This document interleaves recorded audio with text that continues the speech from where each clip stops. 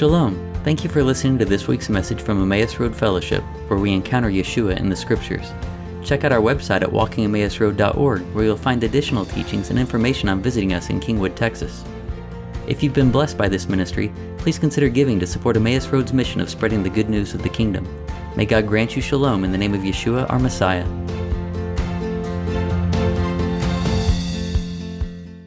In this week's portion, there's a number of things that take place. And we're going to kind of come back to that aspect of the two things working together. But in this portion, we have the birth of Jacob and Esau. We have Esau selling his birthright to Jacob. Rebekah is taken by Abimelech, just as Abraham's wife Sarah was taken. And then we have the story of the stolen blessing, perhaps. The one that came with deception. And then we have Jacob being sent out to go to Laban's house to find a bride. So let's begin to read this portion here. And we'll go further than just the first verse. So Genesis 25:19, these are the generations of Isaac, Abraham's son. Abraham fathered Isaac, and Isaac was 40 years old when he took Rebekah, the daughter of Bethuel the Aramean, of Paddan Aram, the sister of Laban the Aramean, to be his wife. And Isaac prayed to the Lord for his wife, because she was barren. And the Lord granted his prayer, and Rebekah his wife conceived. The children struggled together within her, and she said, "If it is thus, why is this happening to me?" So she went to inquire of the Lord. And the Lord said to her, "Two nations are in your womb, and two peoples from within you shall be divided.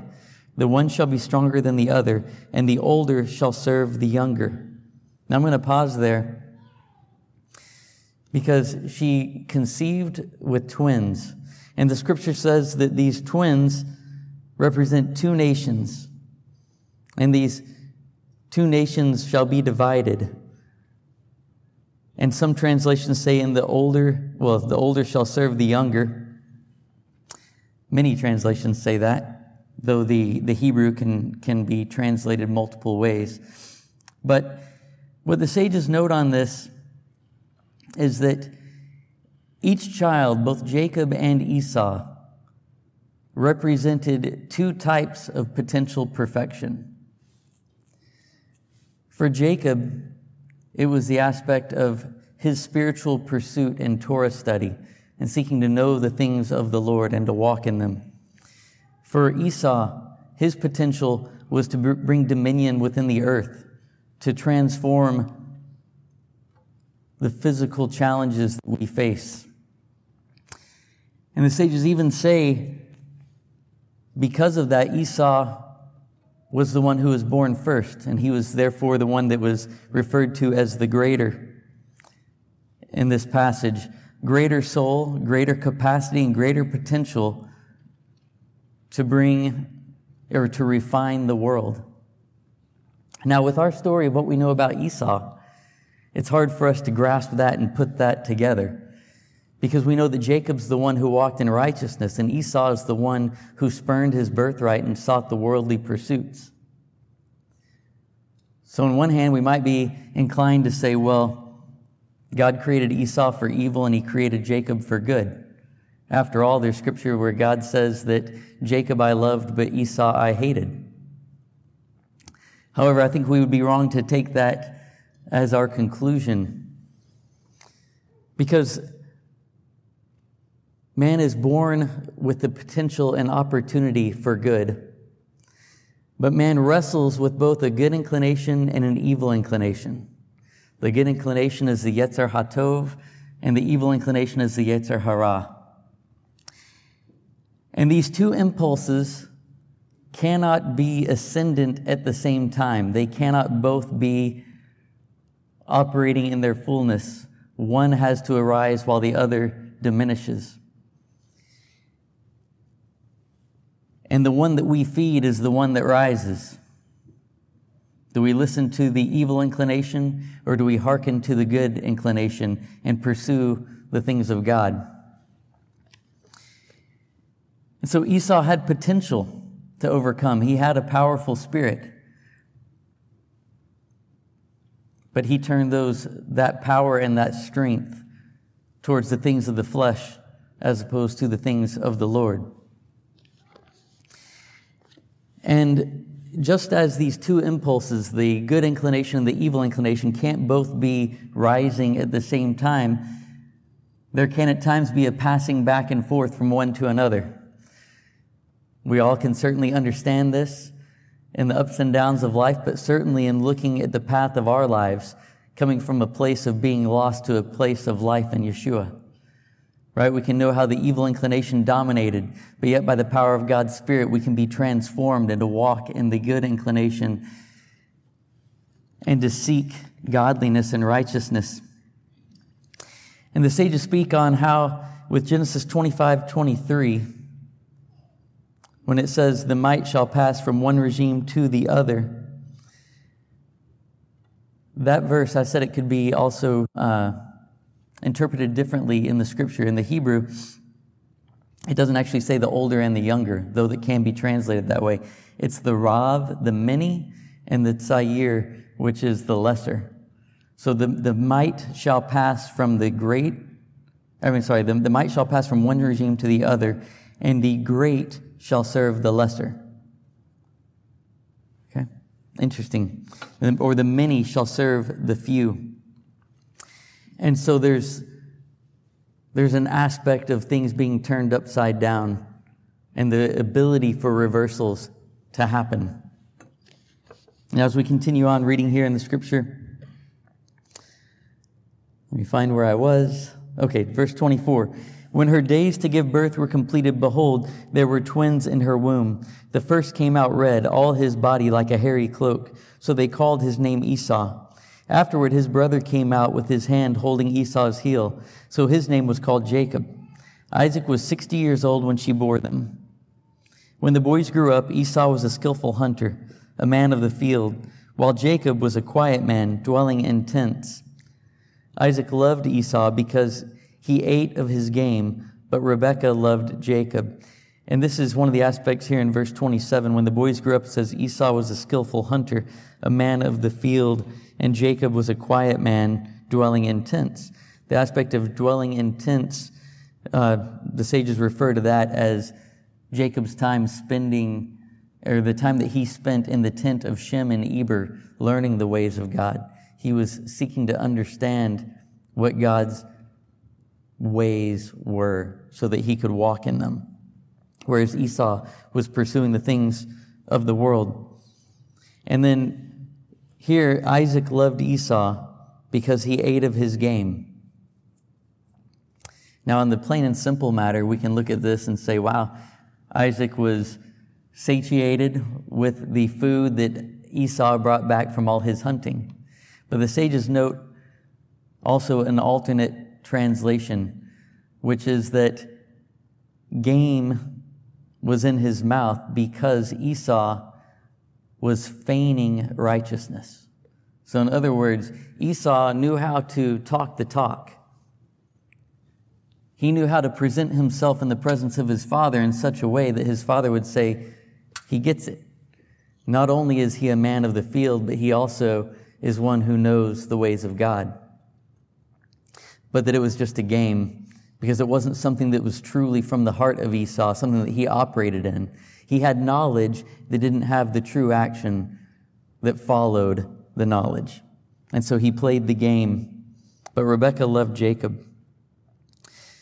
And once when Jacob was cooking stew, Esau came in from the field and he was exhausted. And Esau said to Jacob, let me eat some of that red stew, for I am exhausted. Therefore his name was called Edom. Jacob said, sell me your birthright now. Esau said, I'm about to die. Of what use is a birthright to me? And Jacob said, swear to me now. So he swore to him and sold his birthright to Jacob.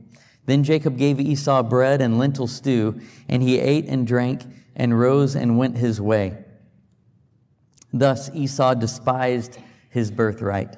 Now that last sentence stands out, because the scriptures could have ended right there with he drank and rose and went his way. without saying, thus he spurned the birthright. In fact, most of the stories within the Torah do not have a commentary that expressly gives a verdict on an action that just preceded it. Normally, the Torah leaves it open for the reader to understand and determine, was that good or was that bad?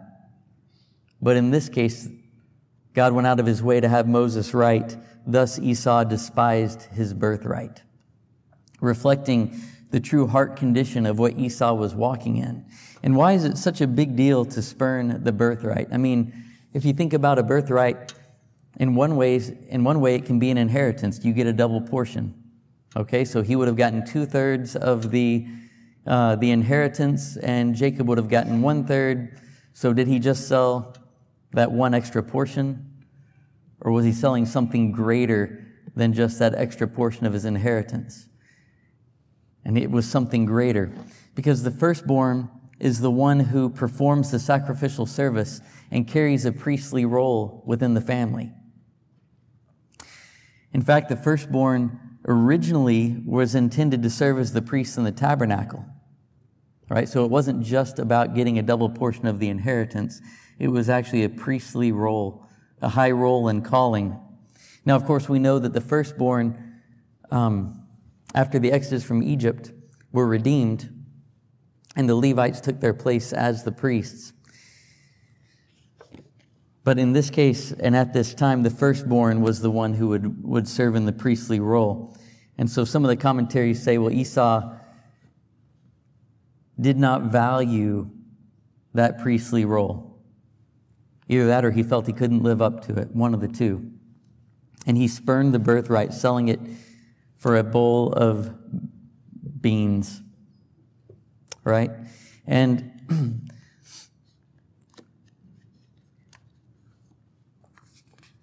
now, by heritage, by birth, he would rightly have received that. But it's not enough just to have it by birth. It's something that we then have to choose and walk in. Okay? So a chosen people have to deserve its chosenness and walk in it for their heritage to really be fulfilled. Now, in verse 27 of Genesis 25,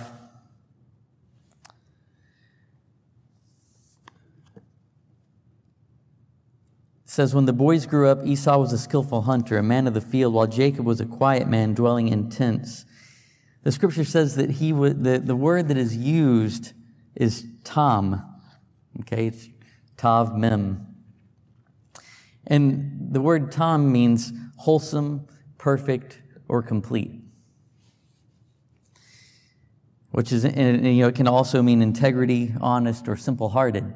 Yet his name corresponds with one that is crooked and deceit, right? He came out grasping the heel. And we know that here in the first part of his life, he runs into a situation in this portion where he comes before his father and receives Esau's blessing. And we've talked about that one in the past, about whether it was intentional or whether he fell into it. Either way, he was not walking in perfection. Now, why do I talk about the word tam? Okay? Because it had been used at least twice before in the scriptures. And maybe only twice, but I don't know. Okay, so I'll have to go back and verify that. But in Genesis 6:9, when the scriptures are speaking of Noah, okay, and it speaks of him being perfect in his generations, the scripture says that he was Tamim.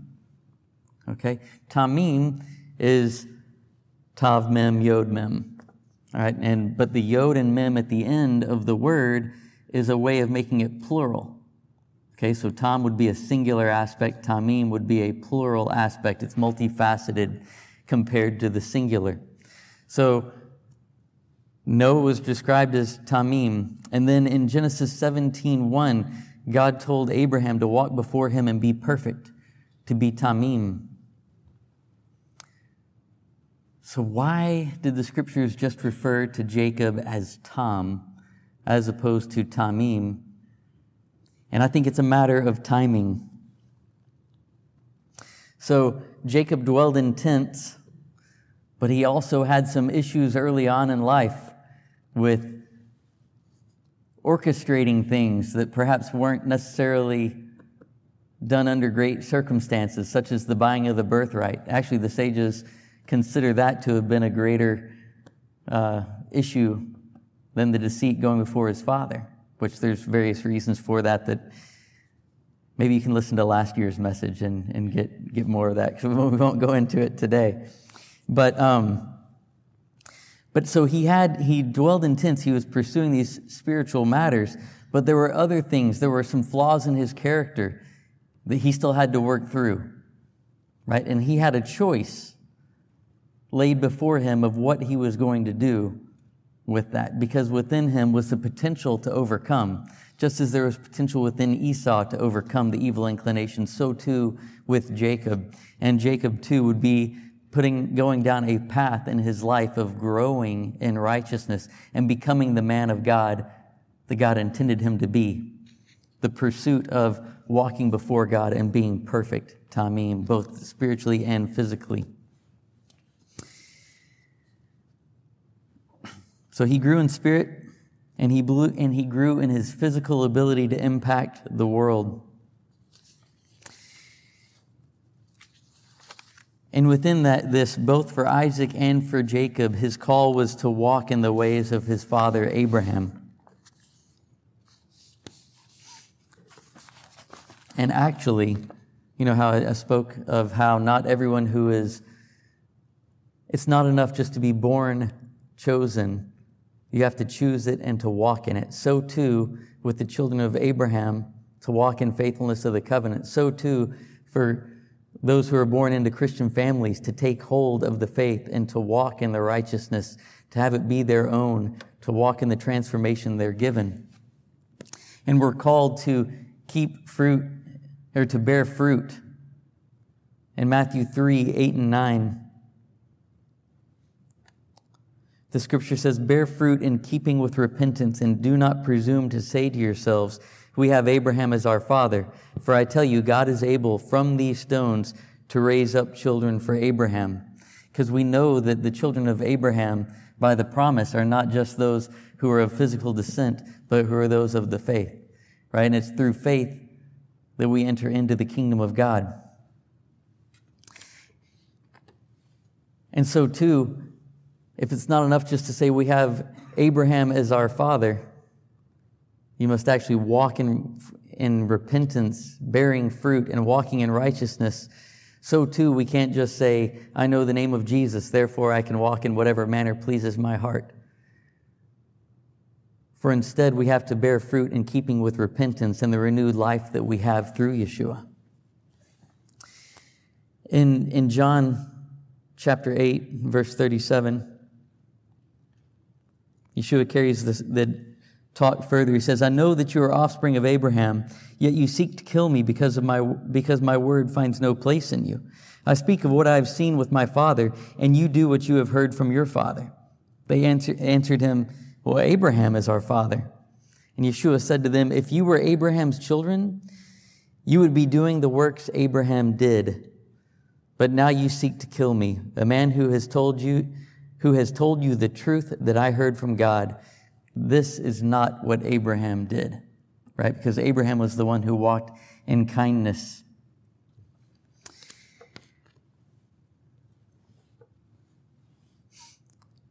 And so too, if we were to read as well in Romans 9, we would see the same thing in speaking of the calling to walk in faithfulness to God through faith in His Son. I'm going to read here. He's speaking of how man had failed. He said, "It's not as though the word of God has failed, for not all who are descended from Israel belong to Israel, and not all are children of Abraham because they are his offspring. But through Isaac shall your offspring be named. This means that it is not the children of the flesh who are the children of God, but the children of the promise are counted as offspring. For this is what the promise said, About this time next year I will return, and Sarah shall have a son. And not only so, but also when Rebekah had conceived children by one man, our forefather Isaac, though they were not yet born and had done nothing either good or bad, in order that God's purpose of election might continue, not because of works, but because of him who calls, she was told, the older will serve the younger. As it is written, Jacob I loved, but Esau I hated. So within this, it's God's choice that those who would be part of his kingdom would be those who are of the promise, who follow him in faithfulness and therefore walk in righteousness. Not a matter of just being in the right place at the right time, but of actually taking hold of the revelation of God. Now we know that Yeshua walked in the ways of his Father. He said to them, my food is to do the will of him who sent me and to accomplish his work. And he says that he only does what he sees the Father doing.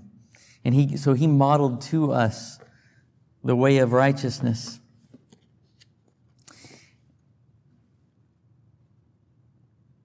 And there's two paths that we can walk in. There's a narrow gate and there's a wide gate. The wide gate represents the path we go down when we seek the evil inclination. The narrow gate is the one whereby we let the good inclination operate. So let's look at Matthew 7:13.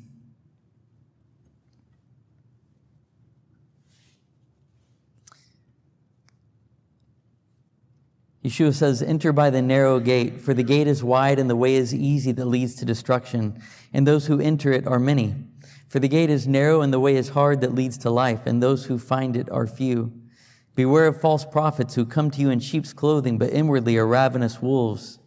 You will recognize them by their fruits. Are grapes gathered from thorn bushes or figs from thistles?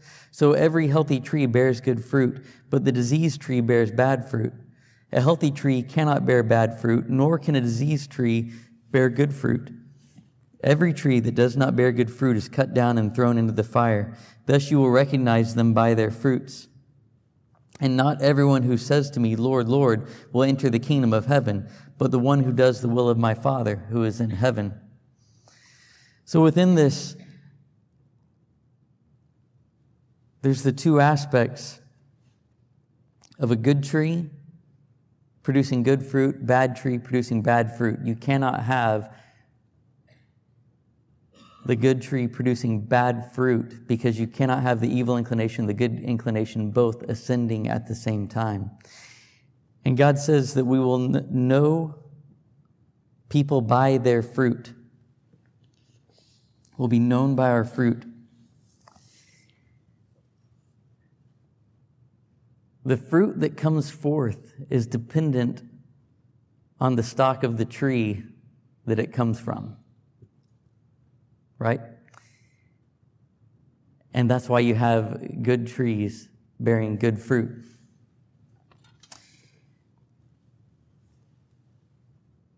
And the transformation that God's looking for, just as he's looking for it with Jacob, just as he's looking for it in people who know the truth, he's looking for both a spiritual and a physical transformation, a complete transformation that takes time and process for us to learn to walk in. And as I was thinking on the aspect of the complete transformation that he calls us to walk in, it's the transformation. There's two aspects, right? There's the physical and the spiritual, just like there was with Jacob and Esau. And the transformation of the heart is greater than the transformation of the flesh.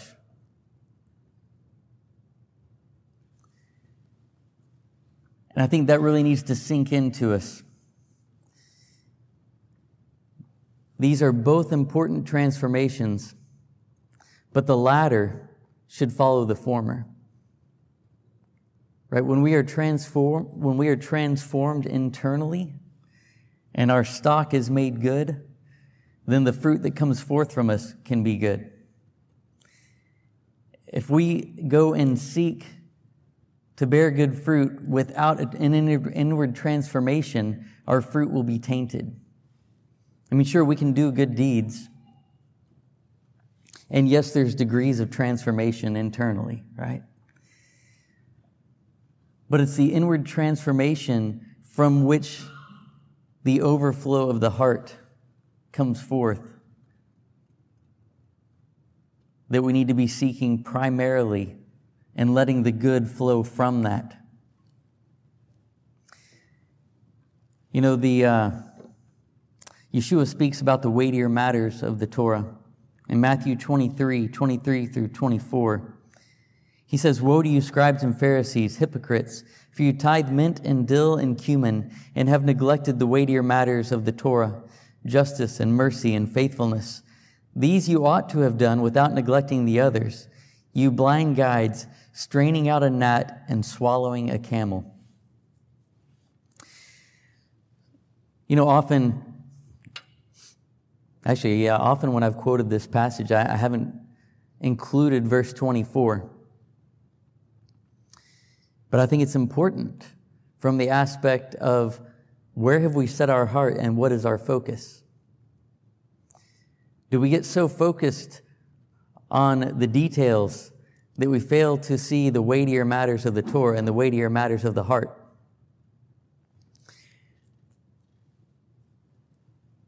For if we neglect the weightier matters, then even our focus on the details of tithing the dill, mint, and cumin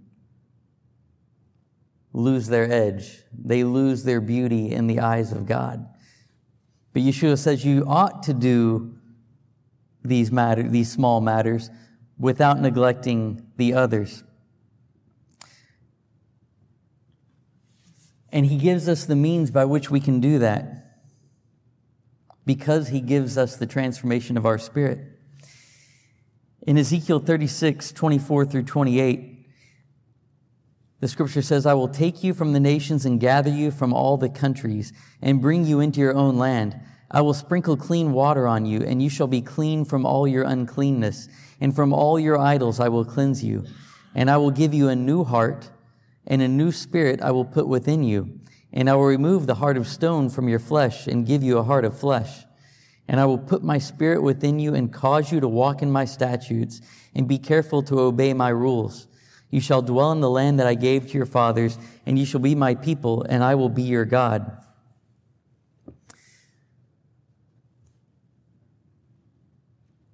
The flesh fails. The flesh fails in its own strength to carry out the things of God. And so God gives us a new heart and a new spirit such that we can walk in his ways.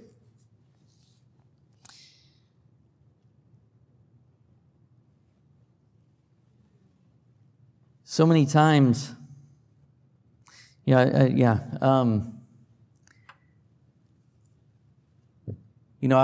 want to, of course, highlight that both the physical and the spiritual matter. Anytime throughout the course of history, let's say that, throughout the course of history, you have times in which things sway from one side to the other. I often like to think of things as a pendulum. And actually, we're reading a book from the men's retreat that talks a little bit about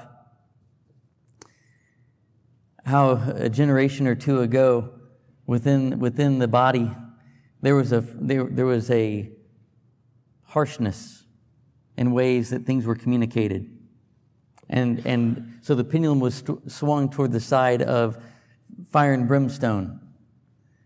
But then in recent years, that pendulum has swung to try to correct. Anytime you try to correct, there's the potential for overcorrection.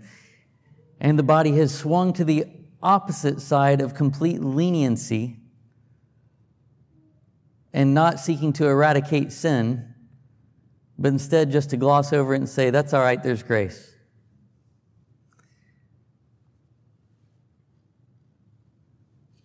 There can be And within the Messianic movement, there can be an aspect of many who believe in Yeshua and have known grace and come to understand it, but now have come to understand the depths of the Torah and the call of righteousness that we have to walk in Him. And we can swing from the side of grace over to the side of straining out a gnat but swallowing a camel. And we don't want to be on either extreme, right? We want to find the balance of knowing the grace and redemption and life in the Spirit and knowing the truth of God's Torah applied in our hearts. But if we neglect the weightier matters of the Torah, justice, mercy, and kindness, then we are not starting from that stock that will bring forth the good fruit. Instead, we're just bringing forth fruit that we can within our flesh. So we have to be mindful of what is the inner condition of our heart. Are we walking in the fruit of the Spirit first and foremost, and then walking in the ways of Torah as a result of that transformation? Yeshua makes it very clear when we read here in Matthew 23 about not neglecting the weightier matters of the Torah, and then he continues on to his next rebuke. And he says, "Woe to you, scribes and Pharisees, hypocrites, for you clean the outside of the cup and the plate, but instead they are full of greed and self-indulgence. You blind Pharisee, first clean the inside of the cup and the plate, that the outside also may be clean." Do you note that? He didn't say the outside's already clean, even though you clean the outside of the cup. He said, clean the inside of the cup and the plate, that the outside may also be clean. The inward transformation affected the outside. It wasn't just that we could talk the game. It wasn't just that we could do the good things and let our spirit run wild. What I mean by let our spirit run wild is neglecting justice, mercy, neglecting the fruit of the Spirit, peace, patience, kindness. We'll read those later. Who we are is more than just what we do, but what we do reflects who we are.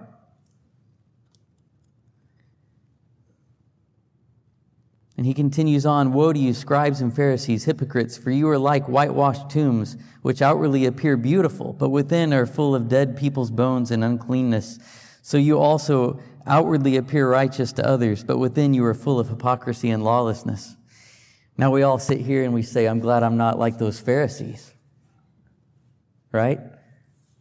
And not all Pharisees were bad, by the way. Pharisees get a bad rap. Paul says that he was a Pharisee.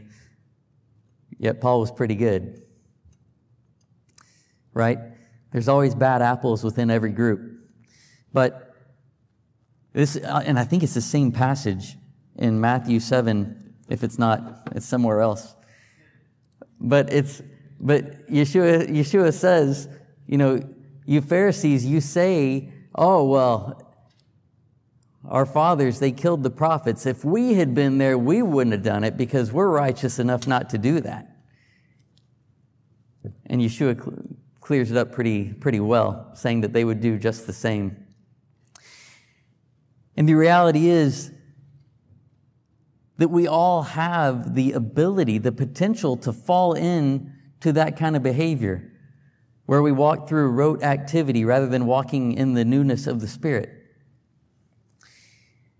And I'm not going to say that the road activity is the evil inclination, because they wouldn't be evil actions to try to do the Torah or to do good deeds in your own power. But there's a difference between following the good inclination by the Spirit versus just gutting it out by your own physical. So God calls us to clean the inside of our cup. Allow Him to clean the inside of our cup so that the fruit that comes out and the overflow of our heart will be goodness and by the Spirit. In this week's Haftarah, we read in the book of Malachi, where we have a situation where the priests are still performing their priestly duty, but they're performing it without a pure and sincere heart. And God rebukes them.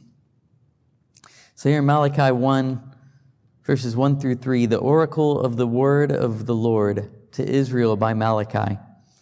I have loved you, says the Lord, but you say, how have you loved us? Is not Esau Jacob's brother, declares the Lord? Yet I have loved Jacob, but Esau I have hated. I have laid waste his hill country and left his heritage to jackals of the desert. I'm not sure why I stopped at that verse, but I had to have had a purpose. But I do pick back up in verse 6. So let's just go to verse 6 because it's here. He goes on. I think I know to some element. The aspect of hating Esau is an aspect of loving Esau less. It's by measure, if you will. Just like Yeshua speaks of he who doesn't hate his father and his mother can't love me or can't follow me. He doesn't really want anyone to hate. He's saying that he must be loved greater. But the aspect is that Esau did not walk according to the ways of God, and therefore his people came under judgment. And he continues on here in verse 6, a son honors his father and a servant his master. If then I am a father, where is my honor? And if I am a master, where is my fear? Says the Lord of hosts to you. O priests who despise my name, but you say, how have we despised your name? By offering polluted food upon my altar. But you say, how have we polluted you? By saying that the Lord's table may be despised. When you offer blind animals in sacrifice, is that not evil? And when you offer those that are lame or sick, is that not evil? Present that to your governor. Will he accept you or show you favor? Says the Lord of hosts. And now entreat the favor of God, that he may be gracious to us. With such a gift from your hand, will he show favor to any of you? Says the Lord of hosts. Oh, that there were one among you who would shut the doors, that you might not kindle fire on my altar in vain. I have no pleasure in you, says the Lord of hosts, and I will not accept an offering from your hand. So the priests are not offering to the Lord according to giving honor to his name, right? They've compromised. They've corrupted the service. They're still doing the service, but now it's been corrupted, and God is rejecting that service. Not because the service as God prescribed is not good, but because of the condition of the people's heart and the way that they are approaching him and not making his name great. He goes to the point of saying, oh, that there were one among you who would shut the doors, that you may not kindle fire on my altar in vain. He says, I want the fire on my altar. I want the offerings brought, or I would not have commanded it. But when you bring it in this way, I do not desire it. You need to bring it with a pureness of heart and seeking to make my name great. But even though they stray and have erred in this way, that's not the end of it. It's not, God doesn't say, that's it, shut it all down, forget about it. His solution is to see the people changed and transformed and to walk in his way. As we continue reading in Malachi 2, starting in verse 1, the scripture says, and now, O priests, this command is for you. If you will not listen, if you will not take it to heart to give honor to my name, says the Lord of hosts, then I will send the curse upon you, and I will curse your blessings. Indeed, I have already cursed them because you do not lay it to heart. Behold, I will rebuke your offspring and spread dung on your faces, the dung of your offerings, and you shall be taken away with it. So shall you know that I have sent this command to you, that my covenant with Levi may stand, says the Lord of hosts. My covenant with him was one of life and peace, and I gave them to him. Now, In verse 4, take note of this. He says, "So shall you know that I have sent this command to you, that my covenant with Levi may stand." Right? He's giving this word to the priests so that his covenant will stand. The way that his covenant stands is the people hear the rebuke and turn from their wicked ways and walk in righteousness. And he continues on, "It was a covenant of fear, and he feared me. He stood in awe of my name. True instruction was in his mouth, and no wrong was found on his lips. He walked with me in peace and uprightness, and he turned many from iniquity. For the lips of a priest should guard knowledge, and people should seek instruction from his mouth, for he is the messenger of the Lord of hosts. But you have turned aside from the way. You have caused many to stumble by your instruction, and you have corrupted the covenant of Levi, says the Lord of hosts." So he's reminding them of their calling to be those who instruct and model righteousness so that many can walk in it. This is part of why Esau would not have been fit, because he was not pursuing the things of God. Therefore, he could not model them in truth. He could say the word, but not impart life through his words. But yet Jacob, because of the man that he was one who could pursue righteousness, both spiritually and physically, such that he could be a father of the 12 tribes which were to come. Now again, this was not all said and done. God gives the rebuke, but there's still hope.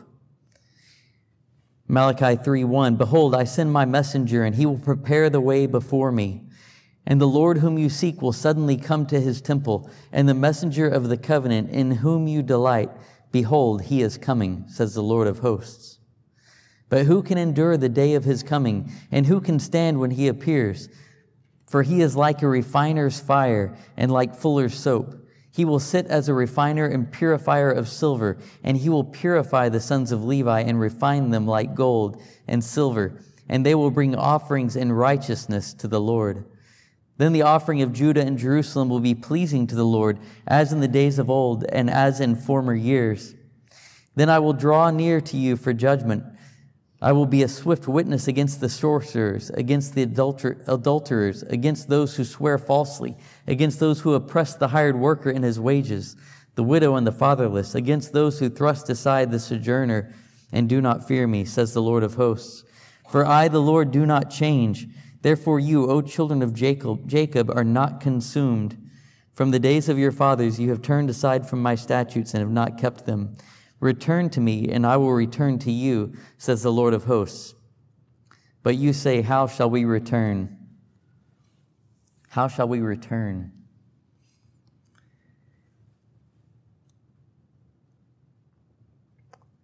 Turning to God with a pure heart, allowing that transformation to take place within us, allowing the weightier matters of the Torah to take root within us, and allowing Him to purify us, because He sits as the purifier. And it's for us to allow the purification and to choose the good inclination.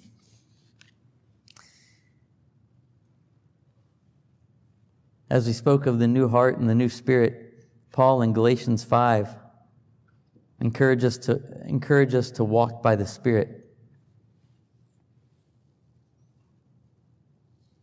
You know that walking by the Spirit is carrying out the Torah according to the power of the Spirit and the renewed mind. Walking by the Spirit isn't just going by whatever you feel. It's both. It's the Spirit of the Lord speaking to you in the moment and the Spirit of the Lord having spoken to you in His Word. And then walking through the transformation that He has brought to us. Okay, so he says, walk by the Spirit, and you will not gratify the desires of the flesh. For the desire of the flesh are against the Spirit, and the desires of the Spirit are against the flesh. For these are opposed to each other. They can't both be ascendant in our life. the one that we feed is the one that will prosper. Okay, so he says, the desires of the flesh are against the Spirit. The desires of the Spirit are against the flesh, for these are opposed to each other to keep you from doing the things you want to do. But if you are led by the Spirit, you are not under the law. Now the works of the flesh are evident: sexual immorality, impurity, sensuality, idolatry, sorcery, enmity, strife, jealousy, fits of anger, rivalries, dissensions, divisions, envy, drunkenness, fornication, and things like these. I warn you, as I warned you before, that those who do such things will not inherit the kingdom of God. But the fruit of the Spirit is love, joy, peace, patience, kindness, goodness, faithfulness, gentleness, self-control. Against such things there is no law. And those who belong to Messiah Yeshua have crucified the flesh with its passions and desires. If we live by the Spirit, let us also keep in step with the Spirit. Right? If we have life by the Spirit, that's what this is saying. If we live by the Spirit, if we have been given life by the Spirit, then let us also keep in step with the Spirit, having these fruits come forth and putting to death the things of the flesh that actually cause decay within our lives and within our community. For if we walk in these things of the flesh,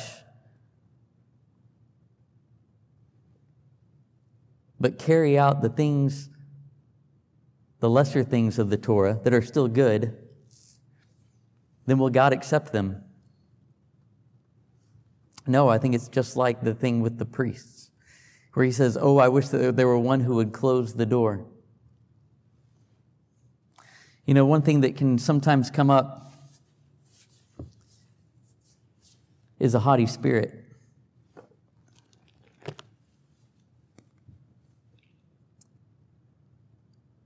Pride certainly goes before the fall. But humility, and I think this is Proverbs 18:16. Nope, it is not. Okay, somewhere in Proverbs, it talks about that. But the truth of the matter is, one of the weightier matters of the Torah is the humility that we're called to walk in. And we walk in humility both before God and with one another, knowing what is good and righteous, walking it, modeling it, encouraging others in the same, as opposed to trying to bring down the hammer and say, I do this better than you. Just like the Pharisees said, we wouldn't have killed the prophets. But Yeshua says, no, I know your heart. By the way, I wasn't pointing at anybody. Sorry. Oh, goodness. That was a mistake. Yeah, Paul, thank you. But no.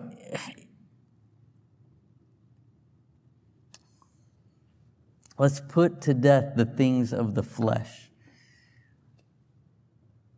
and allow God's transformation of our spirit to go forward, that the inside may be clean so that the outside may be clean as well, so that we then bear fruit in keeping with repentance, that our good tree that we've been made into bears good fruit. It's not saying that we won't stumble and fall or have times when we need to repent, because those times come, but those are not the defining moments. The defining moments are the times when we say, no, I'm turning from that, and I'm going to walk in righteousness.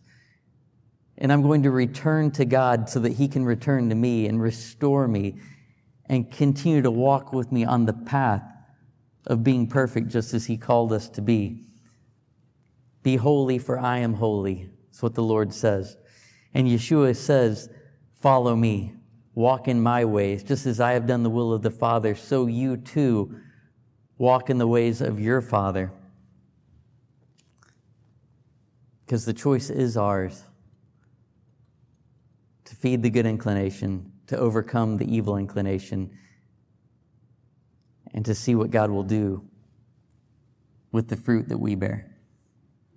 Amen. Does anybody have anything that you'd like to share? I just had a question when we're talking about 24. One of these peoples will be stronger than the other, and the older will serve the younger. Mm-hmm. And you said something about lesser and many, and I wasn't for sure what you were. I didn't understand that. Okay, so what the scripture says is that the Rav, the many, will serve the Tzair, which is the few, okay, or the lesser. And so basically what I was saying is that there can be more than one meaning within this word given to Rebekah. Even to the point where there would not have been enough for her to go on with this word in order for her to go forward with a full-out deception of Isaac to try to get Jacob to go in and deceive and steal the blessing. And I go into that more. I went into that more last year. If you look back to last year's portion on Toldot, there's actually a very strong case that Jacob was going in to receive a blessing, but not trying to take away Esau's blessing in that moment. That it was neither Jacob's intent nor Rebekah's intent, but that through error, it happened that way.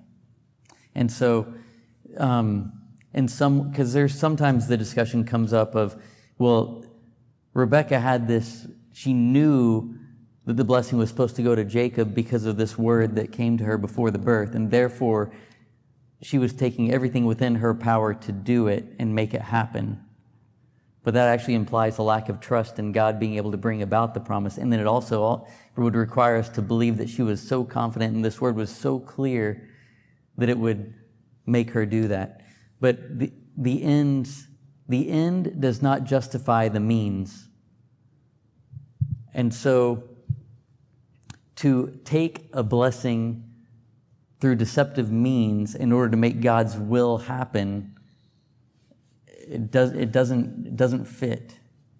And so, anyway, that's a brief intro into what could be a much bigger discussion. But good question. Anyone else? I was going to comment. You had used the word Tom. It was interesting about the character of someone, integrity, perfection, or whatever. And then Tamim for Noah and for Abraham. And I was thinking about the part that Abram's name was originally Abram, then became Abraham when he got to that point. And even in Noah, the call to build the ark, to that process to receive that of what God was calling him to do. And I made a note here. I said, as we think about our own life, God gives us all a chance to overcome, and we have a choice. A calling is not complete unless you receive it, not simply accept it. Receiving takes ownership, and accepting is taken for granted. It could be to the point that you don't even receive it, but simply and falsely believe you've been rescued and you're still in bondage. When you believe you're at a place of salvation or with God, but you're really not. For us to receive what God's given us, to let him complete what is coming, because he's definitely not finished with us. That's for sure. We're not, we talked about this weekend as well, the journey, that perseverance, that finishing well, and for us to know that God still has more amongst the hills and valleys, and what he's truly got for us is revealed in our name. And I think it's also important for us to take it on the other side of that. Those that grew up and were told you were unworthy and invaluable and whatever, we also have a decision to not receive that either, to not stay in that.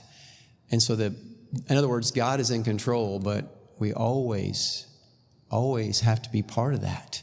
Otherwise, it's not a relationship. It's just one-sided, and therefore there's not a love on both sides and that beauty that comes from that. So. Amen. Anyone else? I just had a question, and I've thought about it every time I've read it. Scripture indicates that Rebekah went to inquire of the Lord. It was prior to the building of the temple, but she went, and that means a specific place. In the Torah, does it indicate where she went, or? Right. So the Torah does not indicate where she went, but the sages say that she went to the house of Shem and Eber to inquire of the Lord, and that the Lord spoke to Shem, and he gave her this word. Thank you. That clears it up. Anyone else? Okay, so when you were talking about basically that it's from the inside out that we are clean, that word cleaning the inside of the cup is the Greek word is entos, okay? And it's the same word that's used, I think, in only one other spot in that form, where when Yeshua says the kingdom of God is within you.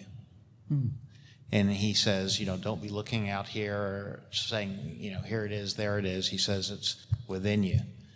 And so, again, pointing to the Holy Spirit being the transformative agent in our lives. So, Amen. Amen. Thank you. And what was that word?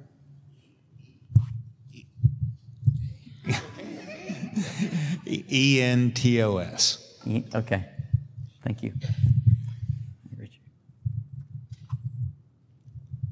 And this just got to me when people were asking questions and talking about Sarah Rivka. They both got a word from the Lord, and they are an example for us. They acted with a desire to make the word of God come true. But like you said, it is a lack of trust when we cannot wait. Like, that's literally all they had to do. But we know how hard it is to wait, right? And so they are living the example for us so that we can learn from them. We receive a word from God, and many times we will force it through because we want it so bad. Mm-hmm. But if we just let God work. Yeah, letting him lead. Amen. All right, let's pray. Father, we bless you and thank you for your faithfulness. Lord, we thank you that you call us to return to you and you return to us. Lord, that's your promise. Lord, I thank you for the gift of your Spirit. Lord, the transforming power of your Spirit in our life. Lord, help us to allow you to work within us. Lord, that we would be open to the transforming power of your Spirit, that we wouldn't hold on to the things of the flesh or hold on to past hurts, Lord, but that we would be washed, made new, Lord, and that as we pursue you and pursue the things of the Spirit, Lord, that we would overflow with fruit that is in keeping with the new life that you've given us, Lord, that we would bear good fruit.